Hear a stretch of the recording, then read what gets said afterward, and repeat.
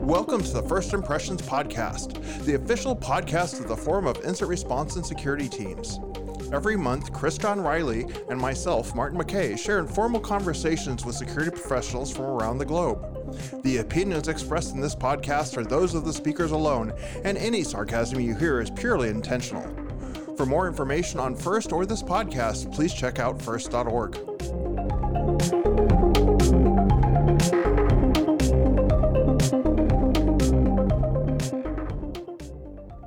Welcome to this episode of the First Impressions Podcast. With this episode, we're joined by Dr. Alan Friedman, who is the Director of Cybersecurity Initiatives at the U.S. Department of Commerce, NTIA. And we're talking a lot about, miscellaneous stuff and also SBOM, Software Bill of Materials. Thank you, and now we join the interview in progress. I am trying to remember where we met. I feel like I had a plate of mediocre hotel chicken in front of me. That could be anywhere. You're right, because we did meet in a hotel. It was an Akamai security event in DC, and we were in the hotel room of the keynote speaker, a woman whose name I don't remember. But Andy had brought me there, and you were already in the room, and that was the first time you and I met. Oh wow! Okay. It's funny. It's funny how we equate meeting people with different types of food. I seem to remember meeting Martin, and the only thing I can think of is cheap supermarket sushi in Kyoto. Every time I think of you, Chris, I can't help but remember really, really bad green tea in Kyoto. Not drinkable. Not drinkable. I was going to say, you guys did Japan differently than I do, but... It was our first time. Well, my first time in Japan. And I was doing it very much as a newbie who didn't know anything or anywhere. So I was like at the conference just, sushi at the supermarket. Wonderful. What's the best sushi ever? Which compared with sushi in Europe is the best sushi ever. So... See, I met Chris when my wife and I were walking around the Golden Palace in Kyoto. And she said, there's that guy over there who keeps looking at you and pointing. Do you know who he is? I'm like... it's a stalker. I don't know. And that was how we met, spent that day, and many others since talking and doing the podcast. So enough of behind baseball. Yeah. I mean, in my defense, you were the largest person in Japan at that time, right? You were way taller than everyone else, and it was very hard not to see you. So I'm sorry. I was staring because calling me Godzilla. Yeah, exactly. You look like a freak. So that's got nothing to do with height, though. No, exactly. So this is the First Impressions Podcast. The reason why we reached out to you is because right now, something you've been talking about at first is very, very not time sensitive, but it's timely. That's the word I'm looking for. Software Bill of Materials. You've been talking about that at various FIRST conferences. You've been involved in it for 3 or 4 years now? Mm-hmm. And how can we understand what a software bill of materials is, and how would a hacker understand it? So I guess the easiest way to ask this is, I like the analogy of a list of ingredients, right? You go to the store and you buy a Twinkie, comes with a list of ingredients. And yet the software that we have that's running our world, we don't seem to spend too much time caring about what's inside it. And so the basic idea behind a software bill of materials is say, let's have a shared vision about what transparency looks like so that we actually can communicate, this is what's in my software. I would have to push back on that, because anybody who actually eats Twinkies does not care about what's in them, and does not care about what horrible things it's going to do to their body. Well, it's a fun example, which is, right, Twinkies contain tallow. And so there are two things there. First, you have to know that tallow is, in fact, beef fat. And we can get into the challenge of disambiguating names. But more importantly, some of us may say, Martin's approach, which is, hey, if I'm willing to eat a Twinkie, I certainly don't care about beef fat. But of course, that's not true. We all know vegetarians. We all know people who have dietary restrictions or food allergies. And the list of ingredients doesn't say you can't have a Twinkie. It's about empowering people to make the risk-based decision that's right for them. And that's really the vision here, is to say, you know what, there are going to be times when this level of software or having this approach is just fine. And there are other times where we really want to drill deep into what's in it. Is it vulnerable? Who is using, who wrote these components, and all sorts of information that we want to sort of drill in. And just as a list of ingredients doesn't necessarily tell me, is this thing healthy? It gives me some of the tools that I can go look up from third-party data sources, or I can do my further research to determine, is this the sort of thing that I want to put in my network? I mean, I guess the question that immediately springs to my mind is how many levels deep are you going to go on this, right? So you could quickly get into that scenario of this application I'm selling you that you're going to run in your network runs Java, but it also runs Tomcat. And Tomcat also runs XYZ. And these also rely on XYZ libraries, right? And you start to get to that point where this simple bill of materials, the simple ingredients list, everything in that ingredients list has a subset of ingredients, which has a subset of ingredients. And then one of the things you mentioned was who wrote that. And when it comes to open source, there's thousands of people who may have written to that library. That individual line, this comma here was added by this person on this date. How deep can you get in this software bill of materials, in this ingredients list? So this is exactly the sort of question that we're asking ourselves now. And the good news is, so first people say, well, isn't that a lot of data? Especially if you're looking at a modern operating system, or even an RTOS, where you've got components with components. On the other hand, we're dealing with computers. Computers can handle data, right? That's kind of one of the things they're good at. So I'm okay as long as we have some basic data management models.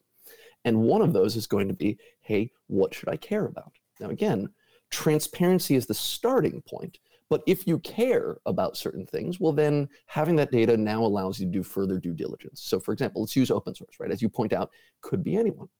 And for many people, that's fine, right? This is a large project. It's got a lot of people looking at it, so we feel confident, right? This is the classic, with many eyeballs, all bugs are shallow, which we know really isn't true. But for first approximation, many of us will trust a widely used open source project that has a responsive security team over something that's written by a couple of contractors. But one of the things that we can do is we can start to say, hey, let me look at the pattern of commits. Is this a line of code that was signed with a developer key that no one's ever seen before? Or was signed with a developer key that was used in a wildly different set of projects? Well, then maybe if I really care about this project and what the supply chain is, I'm going to do a little more due diligence on that side of things. Or maybe it was written by a university that was intentionally putting in vulnerability so that they could find them later, which never happens. And on your Twinkie analogy, I kind of think that IoT, the Internet of Things, and is kind of the Twinkie of our world of being useless junk food, but it's something where so many companies want to have an actual product out soon, as cheaply as possible, as quickly as possible. And they're relying on a series of underlying libraries that nobody is maintaining, or that got written once and nobody has ever given a security review, because that would cost money. And the whole point is to use those products as cheaply as possible. Oh, and with IoT, we don't even have to go that far down our dependency graph. So there's a woman at NTT Labs, Asuka Nakajima. She's had to build a machine learning model that looks at different internet cameras, because even though they're slightly different, they're all white boxed under different names, but they all have the same firmware and they all have the same software. So if there's a vulnerability in one of them, you wouldn't know because it was sold under a different name. And this is where actually tracking software versions and firmware versions is absolutely necessary for doing the minimum basics of vulnerability management. Based on us having this software bill of materials, right? Imagine this utopian future where every piece of software, every piece of hardware comes with this amazing list of ingredients that someone, somewhere will be reading at some point, surely, right? What do we build from that, right? Are we looking at a future where everyone then has to be able to look at that individually and assess their level of risk and evaluate whether or not that's something they're happy with? Or is there something that is the next stage, right? Once we've reached this utopia, we can then move to a model where we automatically flag things as vulnerable. We automatically try and push this on the industry to say, if you're using outdated ones, we'll flag this in some way. And I don't want to say shame people into keeping their stuff up to date, but, effectively incentivize people to actually keep things up to date. And I think, this is going to hit the market in a couple of different ways.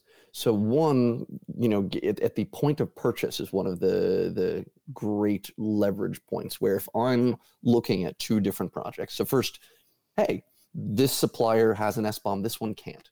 And to me, what does it say if the person who wants to sell you software can't tell you what's in it? I don't think that's a great sign. And then you can say, all right, well, let's talk about what mitigations exist, and I can do some analysis. And I'm sure the third time the sales engineer has this conversation, they're going to have a good response.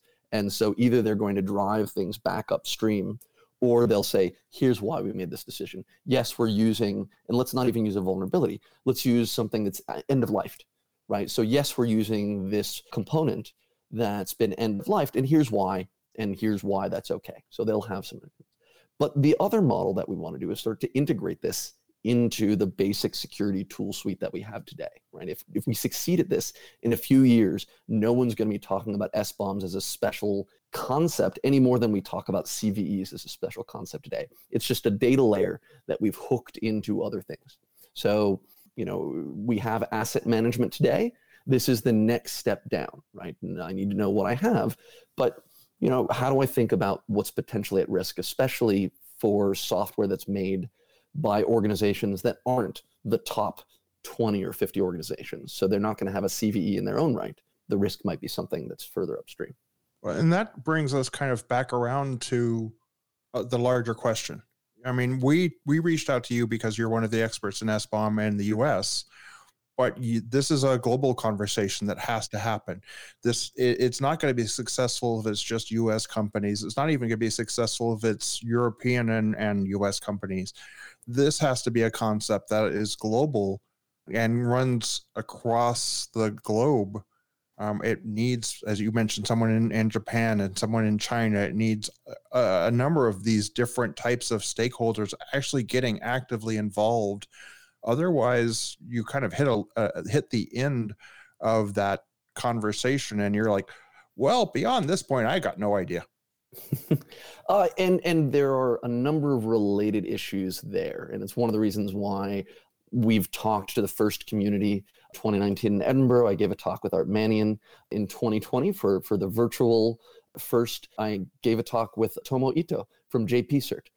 Who talked about how they're viewing it, and they sort of see it as integral to JP-Cert's role as a coordinator. In my Black Hat talk this year is going to be the German BSI, the cybersecurity agency, that's going to emphasize some of the advisory work they're doing with a new advisory data standard called CSAF or CSAF. It's an OASIS standard. So we're trying to build on all these pieces because, one, it has to be global, right, as you point out. And we're all facing the same problems. So in 2019, there were 3 different talks at FIRST, not about SBOM, but about how large product security teams were trying to get a company-wide view of all of the different pieces of software they were using. Because again, that's something that any good product security team needs to think about is, hey, am I using this piece of software anywhere in my network? Am I shipping it anywhere? So 3 different companies gave a talk wrestling that particular approach. But the other thing we want to do is sort of tie this into other efforts. So how do we make sure this reflects the future of security advisories? How do we think about software identity? One of the biggest challenges we have right now is we don't have a global namespace for software. And so getting back to that Tallow example in the Twinkie, people need to actually know that Tallow is beef fat. Do you use com.sun.java or com.oracle.java? Well, depends on whether you started keeping a record. And, we have a white paper that has some guidance on how to do software identity. The teaser is, for God's sakes, please don't invent your own string to name a piece of software. But here are some existing data formats that you can look to. Can I roll my own crypto? Always. That's how you get the appropriate custom key length.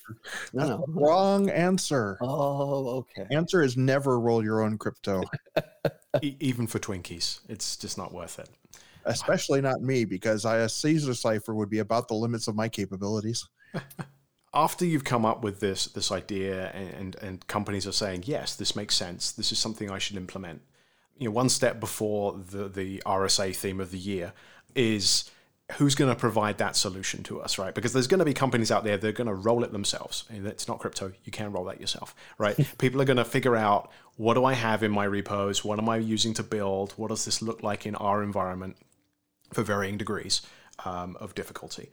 But there are going to be some companies who are just like, where's my Jenkins plugin that will just dump this list for me, right? And I'm sure they're out there. So what does that landscape look like? Is that something that you're pushing, or you're hoping industry is going to latch on and start pushing this? We've already seen both, open source projects and commercial tools be more active in the space. So first, the market kind of exists to start with. We have source composition analysis, which traditionally has been very popular for licensing compliance. So again, for folks who are like, how will I share what I'm using? Well, you kind of have to already because of a lot of open source requirements. But we're starting to see more and more folks come forward to say, hey, I'm going to provide this service for specific types of software that I'm an expert in. So binary analysis for industrial control system. We've got a couple of startups that are focusing on that. Containers. I just gave a talk at RSA called What Are Clouds Made Of? Really drilling into what makes this problem unique for the cloud native type of code. It's just other people's computers. That's all cloud is. But, this woman, Nisha Kumar from VMware, has some great analogies where she said, sometimes you can look at a container and think of it as a parfait. It's just layers. But sometimes it's a smoothie and everything's sort of mixed together in a black box. And that's okay if you have the right tools. And one of the projects that she works on called Turn helps you manage that. So one challenge is there isn't going to be a one-size-fits-all approach for this, right? Different corners of the software ecosystem have enough different needs. But we have plugins for this. There are, Maven plugins. There are tools that can do this today that fit into your existing build processes. And this is one of those areas that actually, the smaller you are, a lot of security is very hard to do if you're a small organization. This is an area where the smaller and newer a company you are, the easier it is to do. And it's actually hardest for larger companies with legacy processes because it's harder to sort of shoehorn in the metadata, right? At the end of the day, this is kind of just a couple extra lines in your makefile, especially to do it from a basic level. And the other area we want to think about tooling is integrating on the consumption side. So how does this fit into my vuln management, into my SIEM, into my data lake, so that we can start to use it? And let's bring this now back to a tighter focus. It's sort of on you and your direct efforts and where it's led. On May 12th, the White House issued some guidance, an executive order, and SBOM was one of the things that was listed way down in section 4. What is the subsection? Well, whatever the subsection is, you probably know. But I was surprised to see things like SBOM and Zero Trust, and it does show that it wasn't just some no-name politician or one of their interns working on this, that it was actually people like you who have some stake in the outcomes, who have some actual expertise, rather than any of the members of House or any of the members of our government who I would not necessarily trust to have anything more than a pencil sharpener, and not the electric kind. Well, so I certainly don't want to say anything on air that would get me in trouble, but I will say that the administration has really focused on figuring out not just how do we prioritize security, but what is sort of the actionable path forward. And there's a great line in the preamble to the executive order, which says, in the trust we place in our digital infrastructure should be proportional to how trustworthy and transparent that infrastructure is. And the consequences if that trust will be misplaced. And so the executive order, especially section 4, which deals with helping software supply chain, drills into that. Now, the tool that we have, because regulation can require a lot more time and effort. So the tool that the US government chose was the power of the purse, where we say everything the US government buys will have to have certain properties. And the vision, the thinking there is that will spill over into the private sector, right? Because people will start to, right, they're not going to have separate versions. Would you like the secure version or the insecure version, ma'am? And also spill over into tools and standards so that we can all start to do this together. So it has been quite gratifying. It's a lot of work that the executive order lays out in very aggressive timetables. And they're calling for a lot of things such as, hey, we need better artifacts for static and dynamic analysis testing. You need artifacts to show that your development environment is separate from your operation environment, show that you're using multi-factor, and of course, SBOM.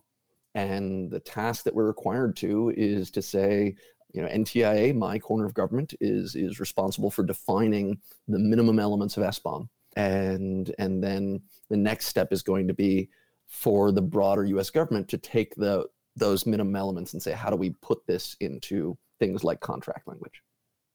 So my worry with these kind of things that come out as a mandate and have very tight timelines is that you will find people who will implement things poorly, right? It's that we had some discussions in the line of business that I'm in a couple of years ago, whether or not we should require our vendors who work with us and have access to sensitive data or do sensitive work should have some kind of bug bounty program.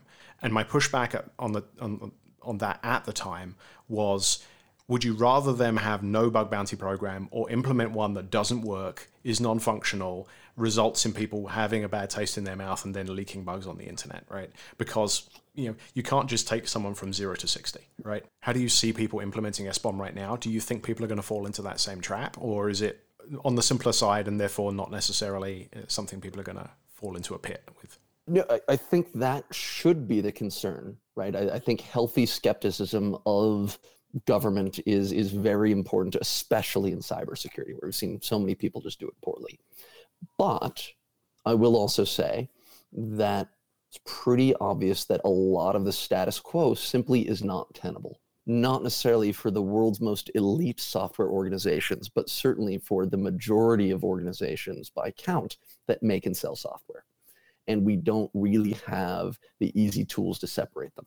And so this is about advancing that model. So for SBOM implementation, one, there is a nice long definition of what an SBOM is in the executive order itself, and including using the analogy of a list of ingredients, but also it talks about it's defined functionally, right? It says SBOMs are useful for the people who make the software because you need to know what you're shipping, and it's useful for the people who are using them, and it also is useful at the time of acquisition. So it lays out some of the use cases intrinsically. So that gives us a starting point.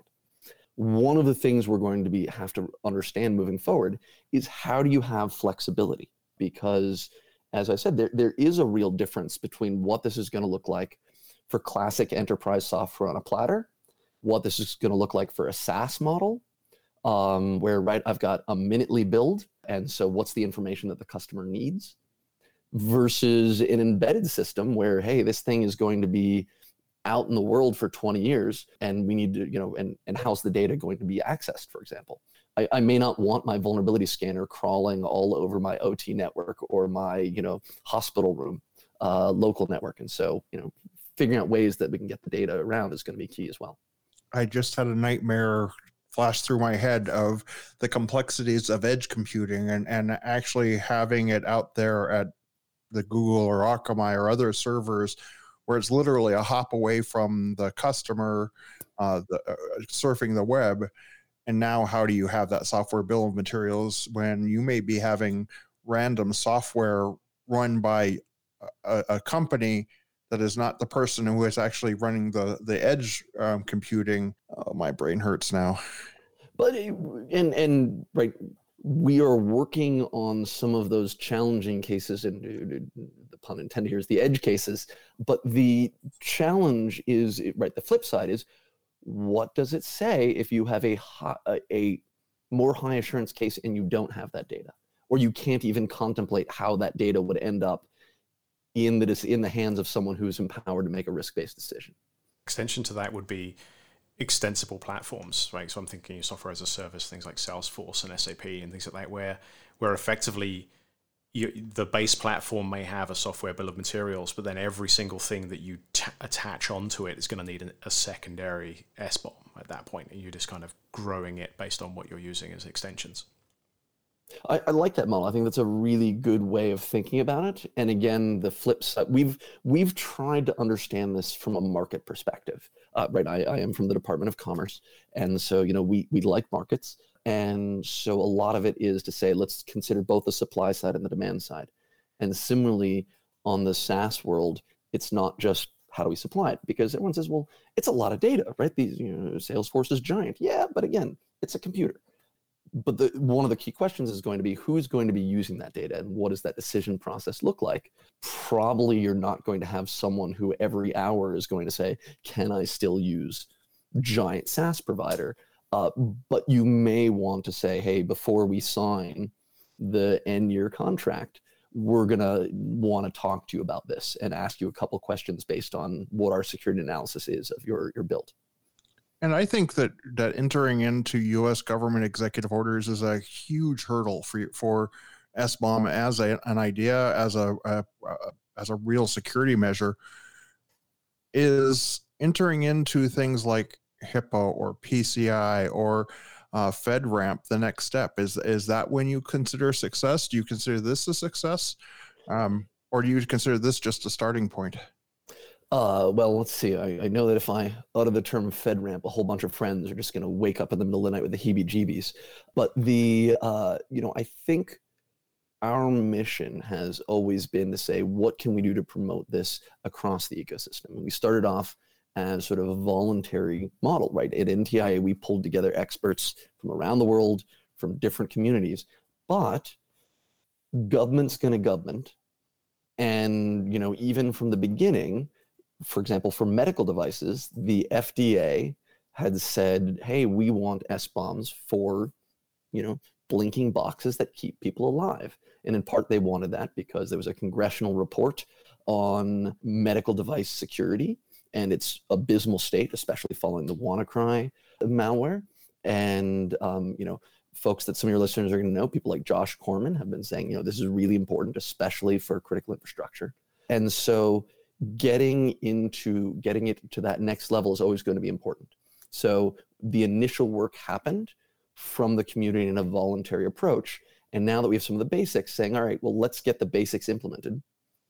And similarly, at the bleeding edge is still going to happen at the innovation level, at the voluntary innovation level, as more tools come forward, as more customers say, we care about security more than other people, so we want better stuff. And we're going to see progress on that way. So it's going to be, I call what I do agile policymaking, in that we try to have these tight feedback loops and always find new ways of advancing without leaving behind, large swaths.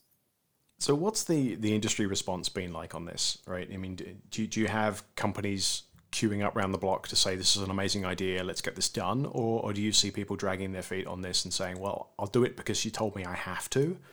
Are they seeing the benefits? A little of both. We definitely hear a lot of great stories about the benefits. So, I've talked to the head of product security of a major ICS vendor, industrial control system vendor. And this person said, hey, if we had this already, it would save us thousands of hours a year because, right, we want this. And they're working on building this. We've talked to other large manufacturers who say, hey, this is important, but it's hard. Right? It's hard to bring together all the different parts of us. One head of product security for a very large software vendor has said, hey, we know we need this. They've done the math and we're able to show that the bugs that they used to fix used to be developed by their engineers. Now the bugs that their team is spending all their time working on come from further upstream, come from open source, or come from acquisitions and things like that. But the same head of product security said, we want this from our upstream suppliers, but we'll give it to our downstream suppliers when someone makes us. And I think that I understand that, right? No one has ever said, don't tell me more about what I'm about to buy. But the slight amount of extra work that it's going to take to get this will require, I think, nudges. Some of those nudges will also come from the marketplace.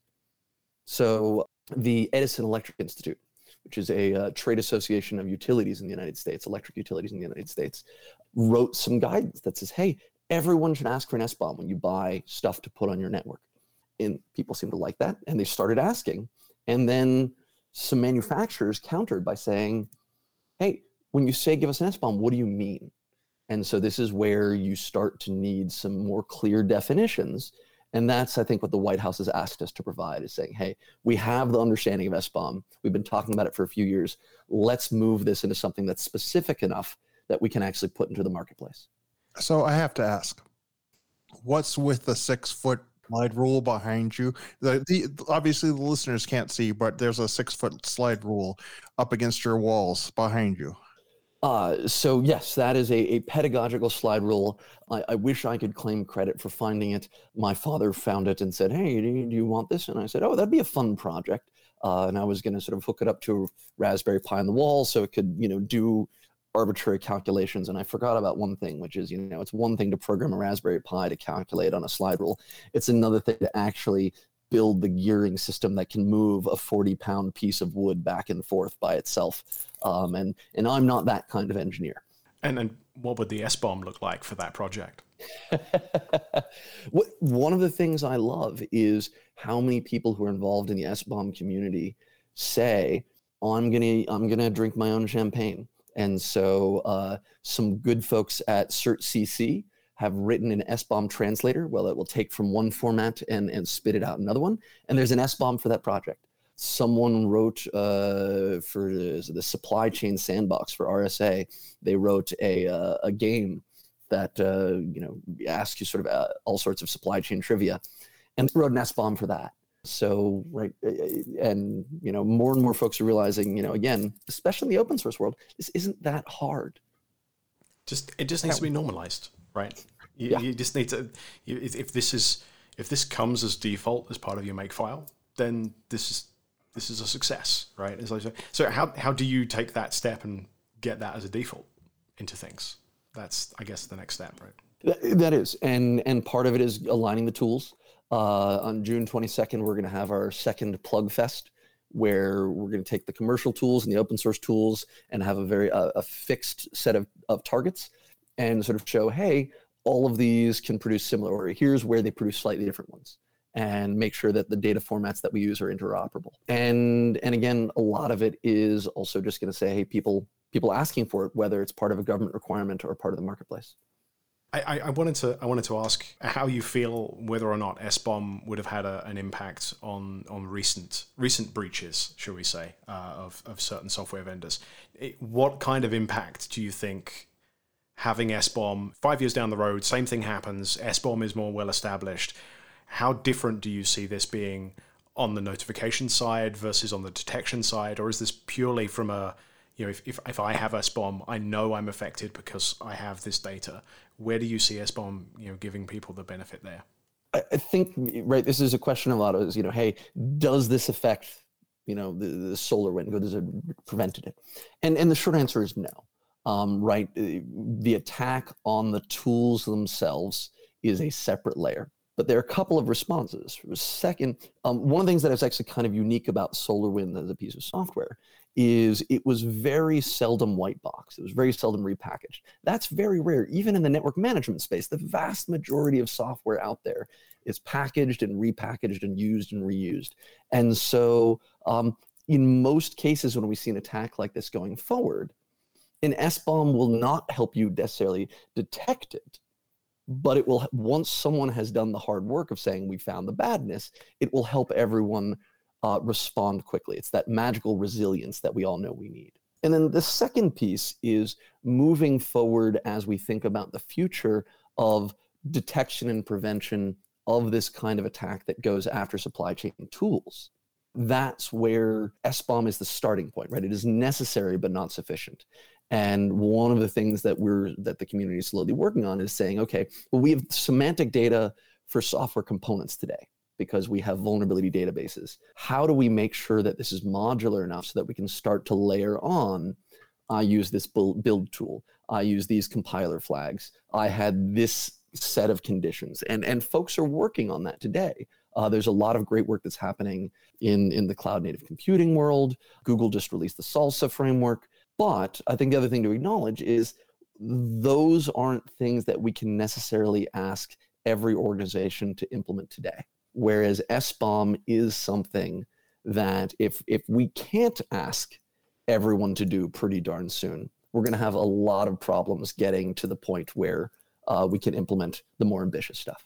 And just to give you a level of deniability, Alan, I want to say that any opinions about the complexity of pencil sharpeners, either electric or manual, are purely my own and are not the responsibility of you. Chris is a different issue. He's responsible for all of it and can't get away with it. But you are not the one who made any statements about pencil sharpeners. Thank you.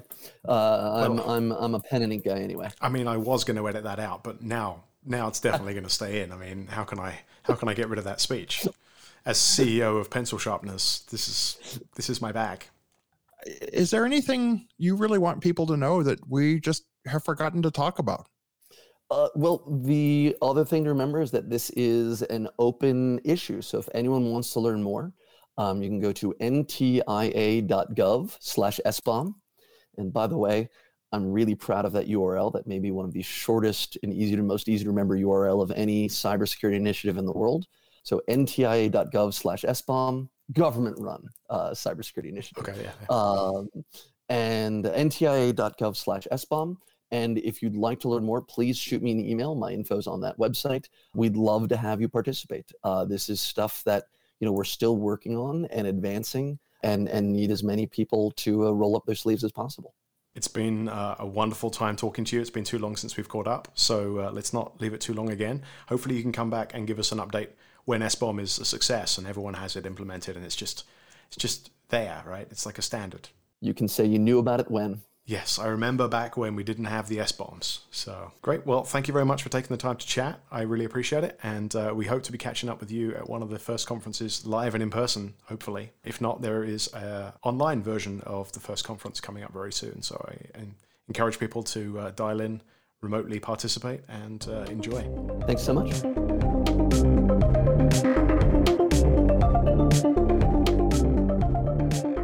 Thank you for listening to the First Impressions podcast, and thanks to this week's guest. You can find Chris John Riley on Twitter at Chris John Riley, all one word. You can find me, Martin McKay, on Twitter at MCKEAY, and you can find the First organization at first.org, FIRST.org. You can also find more information about First and the First Impressions podcast at first.org. Thanks again for listening.